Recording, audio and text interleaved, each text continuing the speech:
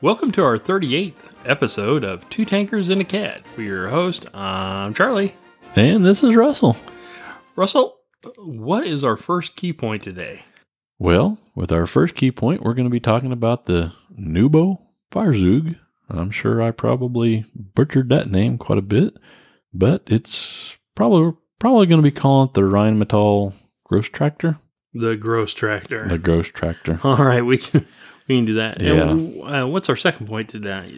What are we going to be talking about? Yeah, something that kind of I came up with. We're going to be talking about nicknames of tanks and barrel art.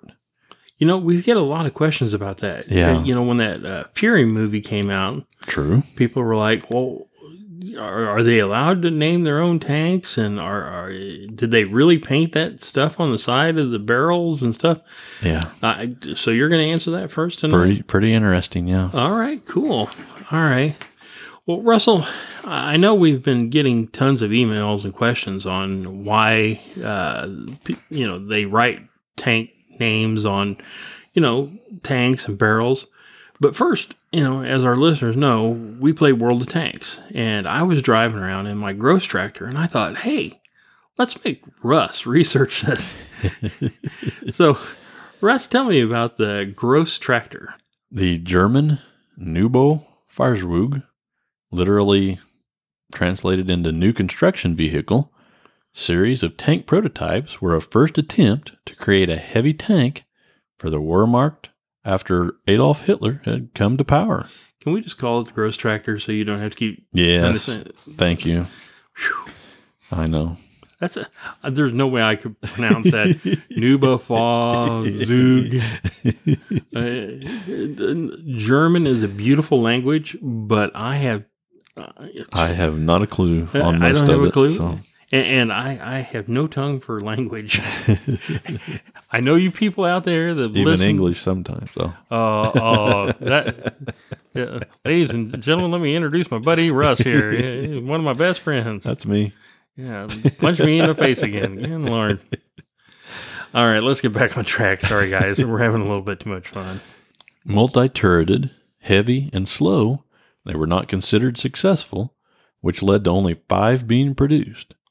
These were primarily used for propaganda purposes, though 3 took part in the Battle of Norway in 1940. Now, like I said, we play World of Tanks, and I drive this, and it is probably the worst tank in the game. It is just a terrible, terrible tank. And I always said that you can actually buy these digital tanks. You use real money and you get these little digital tanks. I know it's the stupidest thing you've ever heard of, but I spent my good hard money, on buying this, and it was the worst tank. And just think, if we had to do it all over again, we could have got paid to drive the real things if we would have done it right. If we'd have done it right. I know. We're always a day late and a dollar short. Always. I'm sorry. Go ahead, Russ. The very roots of the Grosstraktor are connected to the arrival of Hitler as the new head of state and the desire to have, as quickly as possible, a suitable heavy tank, both for the army needs and for propaganda purposes. It had to be a symbol of the renewal of the German army, and it was conceived in quite a hurry. Its inspirations can be traced back to the British multi-turreted prototype Vickers A1E1 Independent, which also inspired the Soviet T-28 and T-35. The former was under intense scrutiny when the Reichswehr decided in 1926 to give a contract to Rheinmetall Grosstraktor, Daimler-Benz, and Krupp for the Reichswehr Grosstraktor. We're talking about 1926 and stuff like that, and Hitler taking power in the 30s. Germany had signed the Treaty of Versailles, right? Sure. They couldn't build tanks. Okay, explain that. This was a disguise designation used to cover up tank development, which was forbidden under the Versailles Treaty.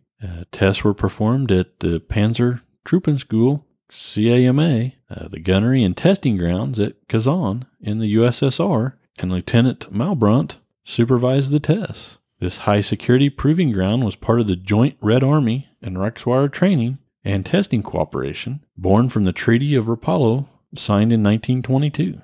2 prototypes of Daimler-Benz Grosstraktor 1 were tested in 1929, showing transmission problems. Imagine that. 2 others, the Rheinmetall Grosstraktor 2, were also tested in 1929 and modified for new tests in 1931. After a new campaign of trials, the 4 prototypes were given to the 1st Panzer Division for the 1935 maneuvers. Since they had been plagued by many problems, they ended as monuments outside training camps or practice targets for gunners, but paved the way for the upcoming Grosstraktor. Let me get this straight. So the Soviets were helping the Germans make tanks and test tanks. I'm sure they're never going to regret that decision. Man. Yeah. You know, that's not going to come back and bite them. Yeah, exactly. And then, like you were saying, they had transmission problems, and we kind of giggled about that because, you know, the Panther tanks, when they came out and were headed to Kursk, they had 200 and 3/4 of them caught fire and broke down before it even got there. Exactly. Okay, I'm sorry. Go ahead, Russ. Yeah, the Panzerkampfwagen NBFZ 5 and 6, only 2 prototypes were built at first, one by Krupp, Model A, and the other by Rheinmetall Borsig, Model B, and they differed only by their gun arrangement. The 75mm or 2.95-inch KWK L-24 main gun and secondary 37mm or 1.46-inch KWK L/45 was mounted coaxially in a single mantle on the Krupp prototype and in vertical tandem on the Rheinmetall one. So basically you got a 75mm right next, in the same mount of this 37mm. That's a crazy looking tank. Interesting, yeah. It had to be crazy looking. The 2 secondary turrets, equipped with 7.92mm machine guns, were borrowed from the Panzer I, then in development, but modified in order to fit. The Rheinmetall version was named the Panzerkampfwagen NBFZ-5, and the Krupp vehicles were named the Panzerkampfwagen NBFZ-6. Once the 2 designs were ready, the first 2 prototypes were built in 1933, 1934, and 3 others were built in 1934 to 1936. They're not allowed to build these, like you were saying, they're not allowed to build tanks, so they called them a tractor. And the new construction tractors, and they're taking them over to the Soviet Union to test them out. Man, this is a bad idea all the way around. Took some guts. Yeah, they're like, hey, if I was the Soviets, I don't think I would have done that. I know. And looking back, they probably wish they had enough. The first 2 tanks were built in mild steel with partially welded holes. Final assembly, fittings, and turrets was performed at Krupp. The first one had the original Rheinmetall turret with the tandem guns and a horseshoe Fug turret antenna. All the other 4 were given the Krupp turret and coaxial guns. There was also a project of conversion to a Nebel Panzer armed with a 105mm or a 4.13-inch gun firing smoke rounds, which never really materialized. The 2 secondary turrets were mounted in a lozenge configuration, one on the front left and the other one on the right rear. The driver compartment was next to the front turret with the main fighting compartment behind. They've gotten these little Panzer I turrets. They've taken them off and they put one on the front of the tank, not the turret that they've got the big gun on. They just put a turret for the machine gun. And then they put a turret on the back of the tank that, keep, enemy from sneaking up from behind. Golly. So it's got 2 turreted machine gun turrets, plus the 75 HE gun, basically, and the 37 for a tank killing gun.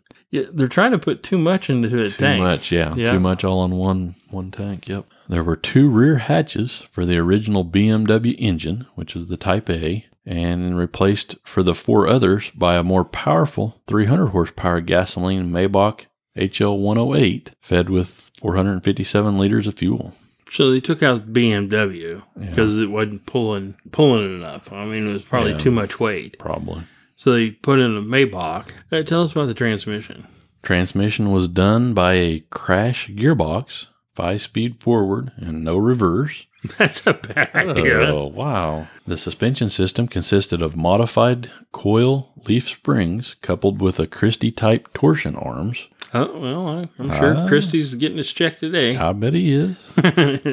Attached to a set of 5 bogies with paired road wheels. The front single road wheel was suspended independently, like on the British A1E1 and the Russian T28. They were protected by side skirts with mud chutes in echelon under each return roller, with 2 access doors to the suspension. The turret also had 2 large one-piece access side hatches. The commander cupola was at the turret rear end, and provision for ammunition was 80 rounds for the main gun, 50 for the coaxial 37mm, and around 6,000 rounds for the 2 MG-34 machine guns. A lot of firepower. Again, I'm thinking this is born to fail because it doesn't have reverse. I know. They're trying to put on too many guns, too many turrets. True. Too much mechanical things that could go wrong.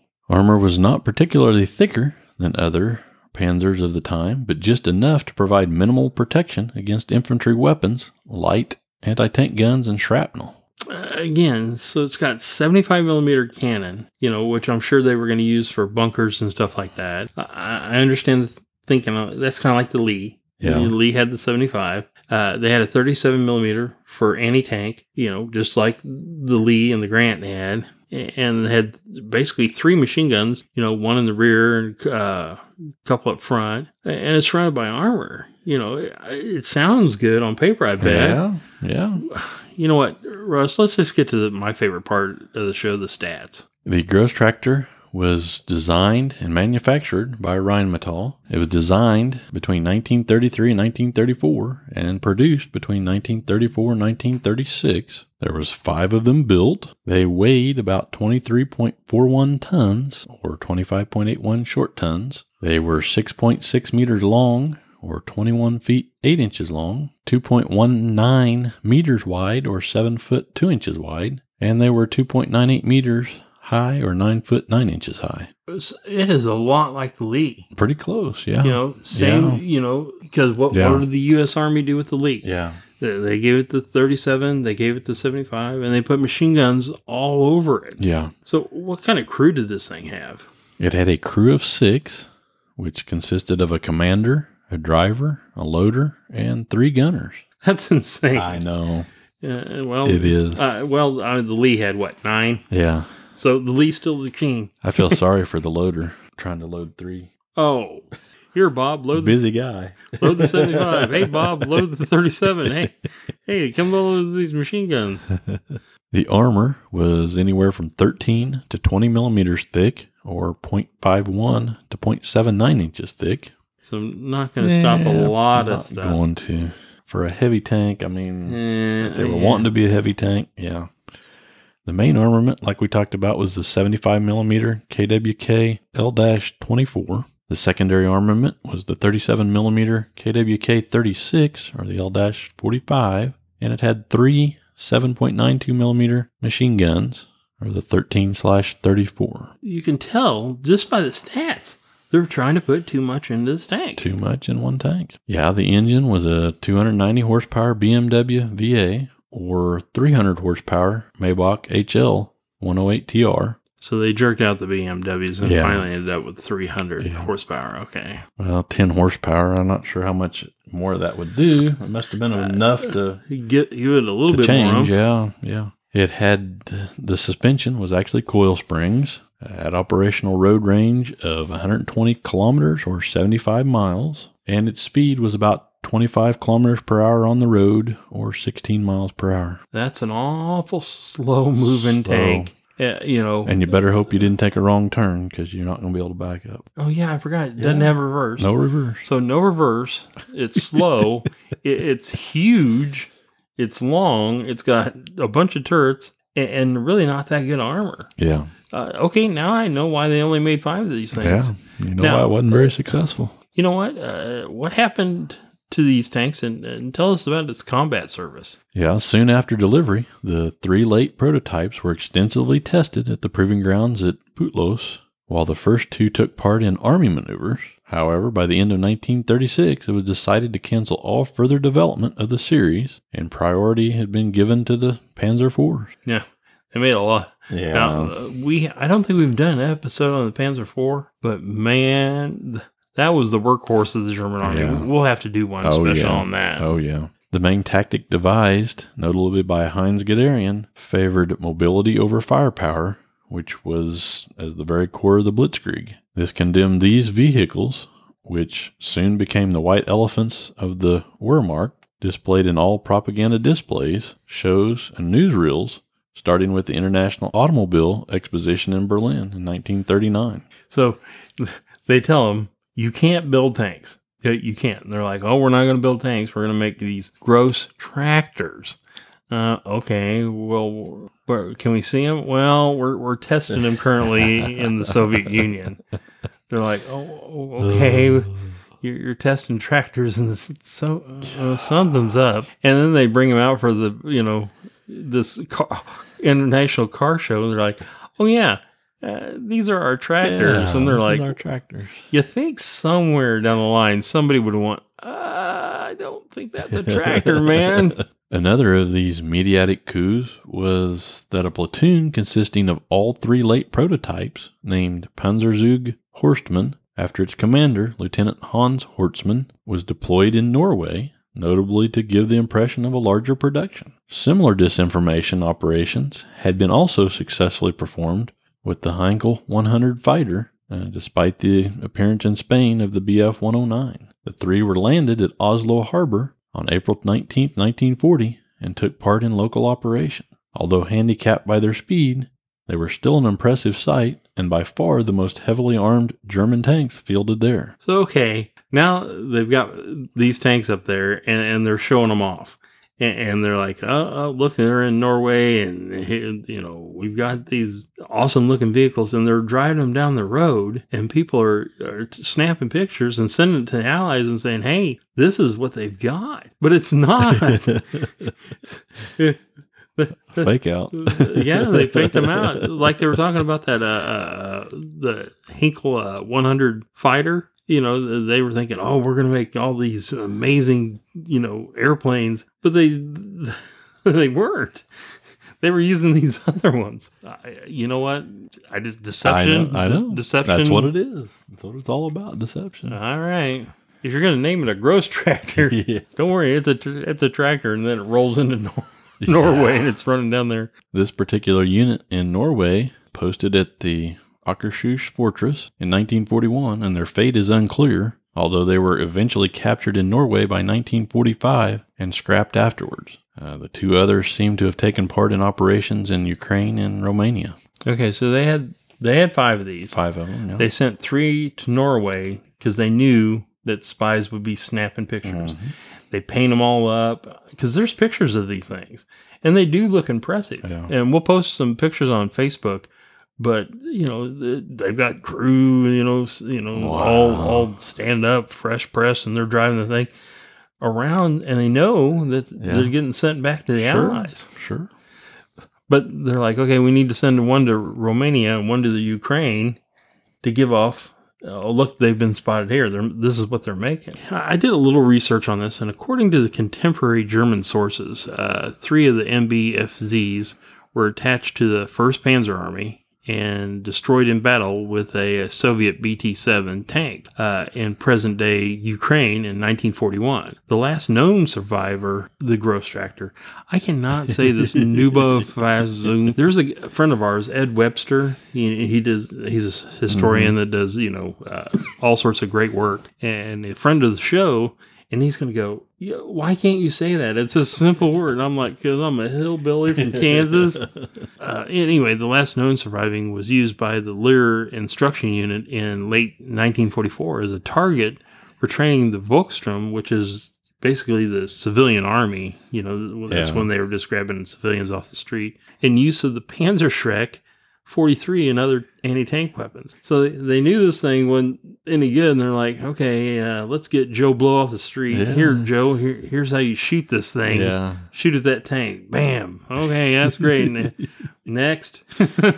All that survives of these tanks is a small number of running gear parts preserved in the Gruber Valley War Memorial collection at Kavam in Norway. So you'd have to go to Norway just to see the running gear parts. So they're all gone. That's all that's left. And I'm like, again, wasn't there one person that saw this and said, you know what, we need to take this back and put it on base or something and maybe save it. Amazing stuff, Russ. Okay, Russ, let's get into the second point. And we're going to talk about naming the tank, putting some of the barrel art. But the one that reminds me, or the one I think of every time I think of, tanks being named, of course, the Fury. Yeah, sure. On the TV. That's what everybody's... movie, yeah.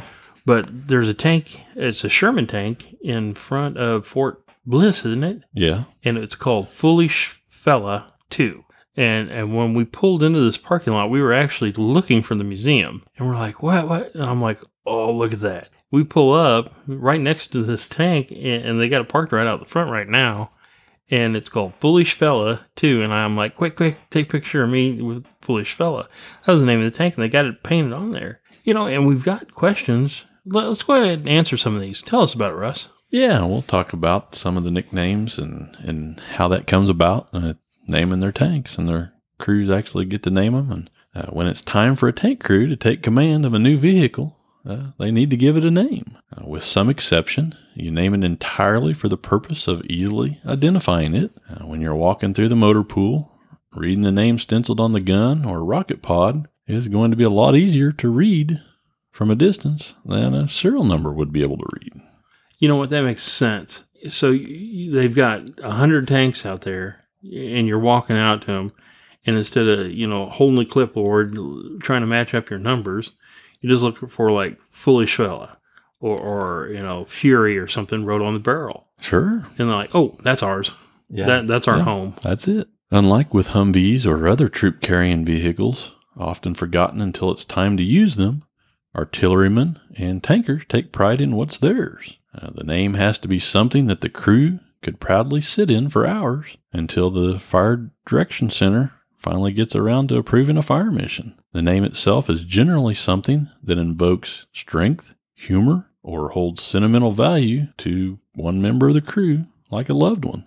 The command staff usually doesn't bother as long as it isn't too profane, and it typically follows the guidelines of the first letter being the same as your company, battery, squadron for uniformity. It can't be too nasty, or offensive or something. And it's got to do the first letter of your company or your battery or whatever. Yeah. So, like, if you're an F company, you can write Fury on your barrel. Oh, okay. That's good info, man. I know, yeah. So an MLRS, or a multiple launch rocket system in Alpha battery, could actually be named Alexander the Great or Ass Blaster. Bravo battery gets something along the lines of Betty White or Boomstick, and Charlie Company would get names along the lines of Come Get Some or Cat Scratch Fever, and so on. Okay, so you're in company, or you're in battery B, and they're like, okay, you can name it Betty White. Yeah, the first letter, or Boomstick. Yeah. So all right, that's actually cool. I did not know about it. This is something I haven't even researched it. The crew actually comes up with the name, submits it to the chain of command, and if it gets approved, they spray paint the name prominently on the gun. If the commander wants it to be all people's names, then they're all people's names. If they give the troop free rein, then that's their prerogative. It's people's names, like Betty White. Okay, but if they're like, you're in Company A and you can name it whatever you want, you can call it Ass Blaster. Yeah. I'm like, exactly. All right. It should also be noted that some commanders may forego the entire process of naming their vehicles and guns altogether. It is what it is, but some tankers and artillerymen may see it as bad luck to not give their baby a name, and troops can be particularly superstitious. Yeah. Oh, okay, I can understand that. You're sitting in this tank for, 8 hours, whatever, let's go to our tanks 8943. They're like, no, let's just name it Fury or Betty White or something. Yeah. Something that's significant to them. I mean, usually is what they would name it. So can a tank crew name their tank and then paint the name on it, or? Yeah, well, sure. In the U.S., you first have to qualify as a crew through the gunnery process. Once you've qualified, you're authorized to name your tank and paint the name on the gun tube. The only caveats are that it has to be clean enough that you aren't going to get your commanding officer in trouble, and the first letter has to be based on what company or troop you're assigned to. So we're just hitting on and this could be what about a Bradley? Yeah, Bradley crews also have this tradition, but they also paint their vehicle names on the tow launcher. Even though the Bradley's not what they consider a tank, it's a fighting vehicle, but they have the little tow launchers, so they would put, like if they're in Company C, they put cat scratch on the side. So Russ, tell us a story. Yeah, this story here actually takes place in Assembly Area Hammer in Kuwait. Kind of a little article that I come across that I kind of wanted to read. Very interesting when it comes to tank nicknames and stenciling those on the guns. And it starts out by saying, "Make no mistake, the Big Punisher and Big Rooster are out there. In the desolate staging areas just south of the Iraqi border, creative tankers have been personalizing their big guns by stenciling nicknames on them. It's not something you slap up there. You've got to put some thought and creativity into it," said Staff Sergeant Robert Piscosha, a 26-year-old tank commander from Lakewood, New Jersey. Not only is the name game getting serious attention, it's become almost an obsession for the tankers of the 1st Battalion, 64th Armor. However, all the tank names have to begin with the letter B in honor of the new Company B for the 1st Battalion, 15th Infantry Regiment, a company of Bradley personnel carriers that was swapped with 2nd Battalion for a company of tanks. And some of those tank name results, names such as the Big Punisher and Baghdad Bound. But again, they're using their their company. Company B. Yeah. Oh, okay. First letter of the company. Yeah. By unanimous acclaim, Piscota's tank is graced with the best moniker, the best resolution yet, which is a play on United Nations' previous debate on an Iraq resolution. So the sergeant put best resolution yet, and when they were coming out with all those United Nations resolutions on Iraq, he's like, "This is the best resolution yet. We're going to send this baby in there." Heck yeah. Oh, well, hats off to the sergeant. I know. That's a good name. Each side of the main gun tube is stenciled with white letters over a black background, and cutout photos of a Saddam Hussein doll dressed in drag are pasted next to the name. So they got a Saddam Hussein doll and put a Barbie dress on it and hung it next. Wow. These guys. I know. Well, you know what? Hey, we're not trying to be offensive, but these guys. Got to keep your sense of humor when you're in a situation like that. Yeah, you're in a combat zone. You got to have a little sense of humor. Naming the tanks is a heated process. The tank crews offer up their suggestions, and the tank commander can veto the crew, and the higher company leadership has final say over whether the names are too offensive to grace a multi-million-dollar piece of military hardware. Yeah, okay, so they're like, listen, we're not going to have the CNN crews or the Fox News crews or BBC out there, and we're going to have something really offensive off the side. They don't want to have anything that promotes negativity or is demeaning or something, said Sergeant Michael Lewis, a 28-year-old from Marshall, Texas. Of course, the military has looser definitions of negativity than some, so names such as Ballbuster Incorporated are acceptable. Ballbuster Incorporated. I love it. I know. Sergeant Michael Lewis, if you're listening to this from Marshall, Texas, hats off to you, brother. I know. Ballbuster Incorporated. Thanks for your service out there, man. No doubt. Lewis, clad in a T-shirt and sunglasses, passed the time one day recently by doing maintenance on the big barrel of Bulldog 2. Lewis's tank commander served on Bulldog 1 in South Korea, so he wanted to carry on the tradition in Kuwait. Well, that's kind of cool. Yeah. So just because, like Furious 2, maybe wasn't destroyed in combat, it was just using another theater. Another theater. So if you're in the German theater and then you go to the Asian theater, Pacific theater, you just name it the second. Yeah. Oh, okay. Yeah. That makes a lot of sense. The names do not stop at the big gun. The smaller weapons have names that correspond to the others. For example, one tank's main gun is named Big Rooster, and the smaller machine gun is stenciled Baby Cock. Oh, okay, I'm not touching that one. Yeah, please not don't. touching that one. Please don't, Charlie. So does the tank keep its name after the crew cycles out? Let's say, that their time, they put in their time and they're out of there. Well, when all's said and done, the tanks will go back into the Army preposition system and actually be repainted. Another crew on another deployment will take possession of the tank, make it their home, and give it a new name and a new stencil on the tube. You might have named your tank the Fury, and then you cycle out, they go back and repaint it, and I get it, and I name it, Furious. Yeah, because you'll have a whole new crew that's... Okay. Wow, this is actually pretty good info. And from the information I have found, tank nicknames goes all the way back to tank crews giving their tanks a name all the way back to World War I.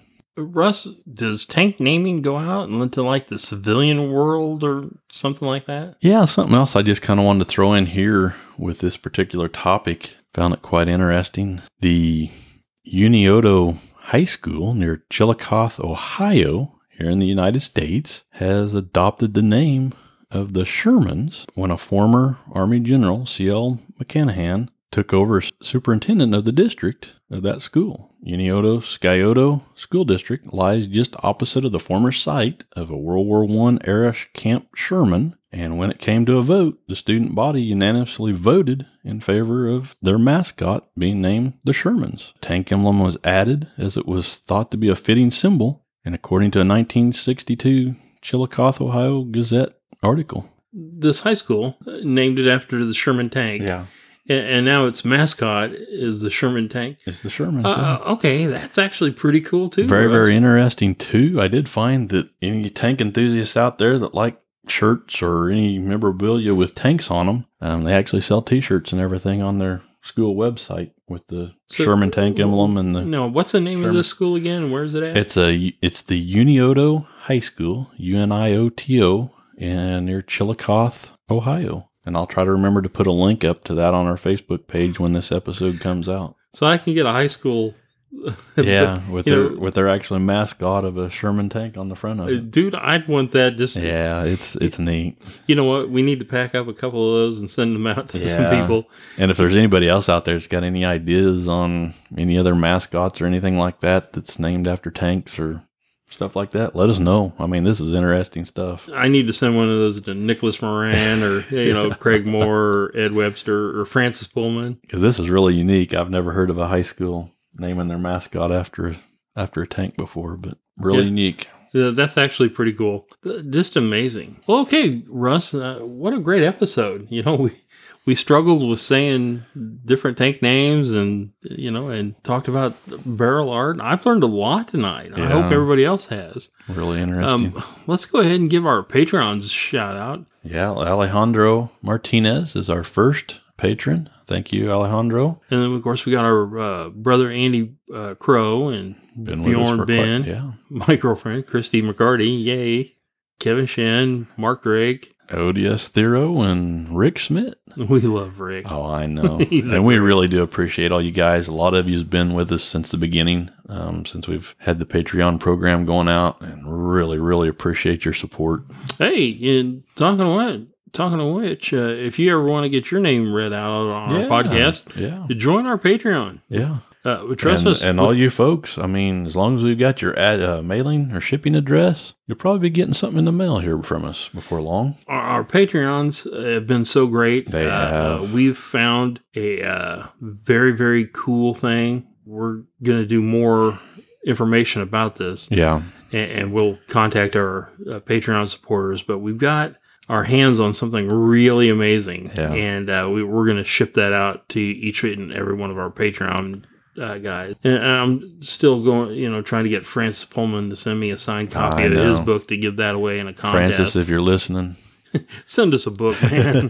Just sign it and send it to us.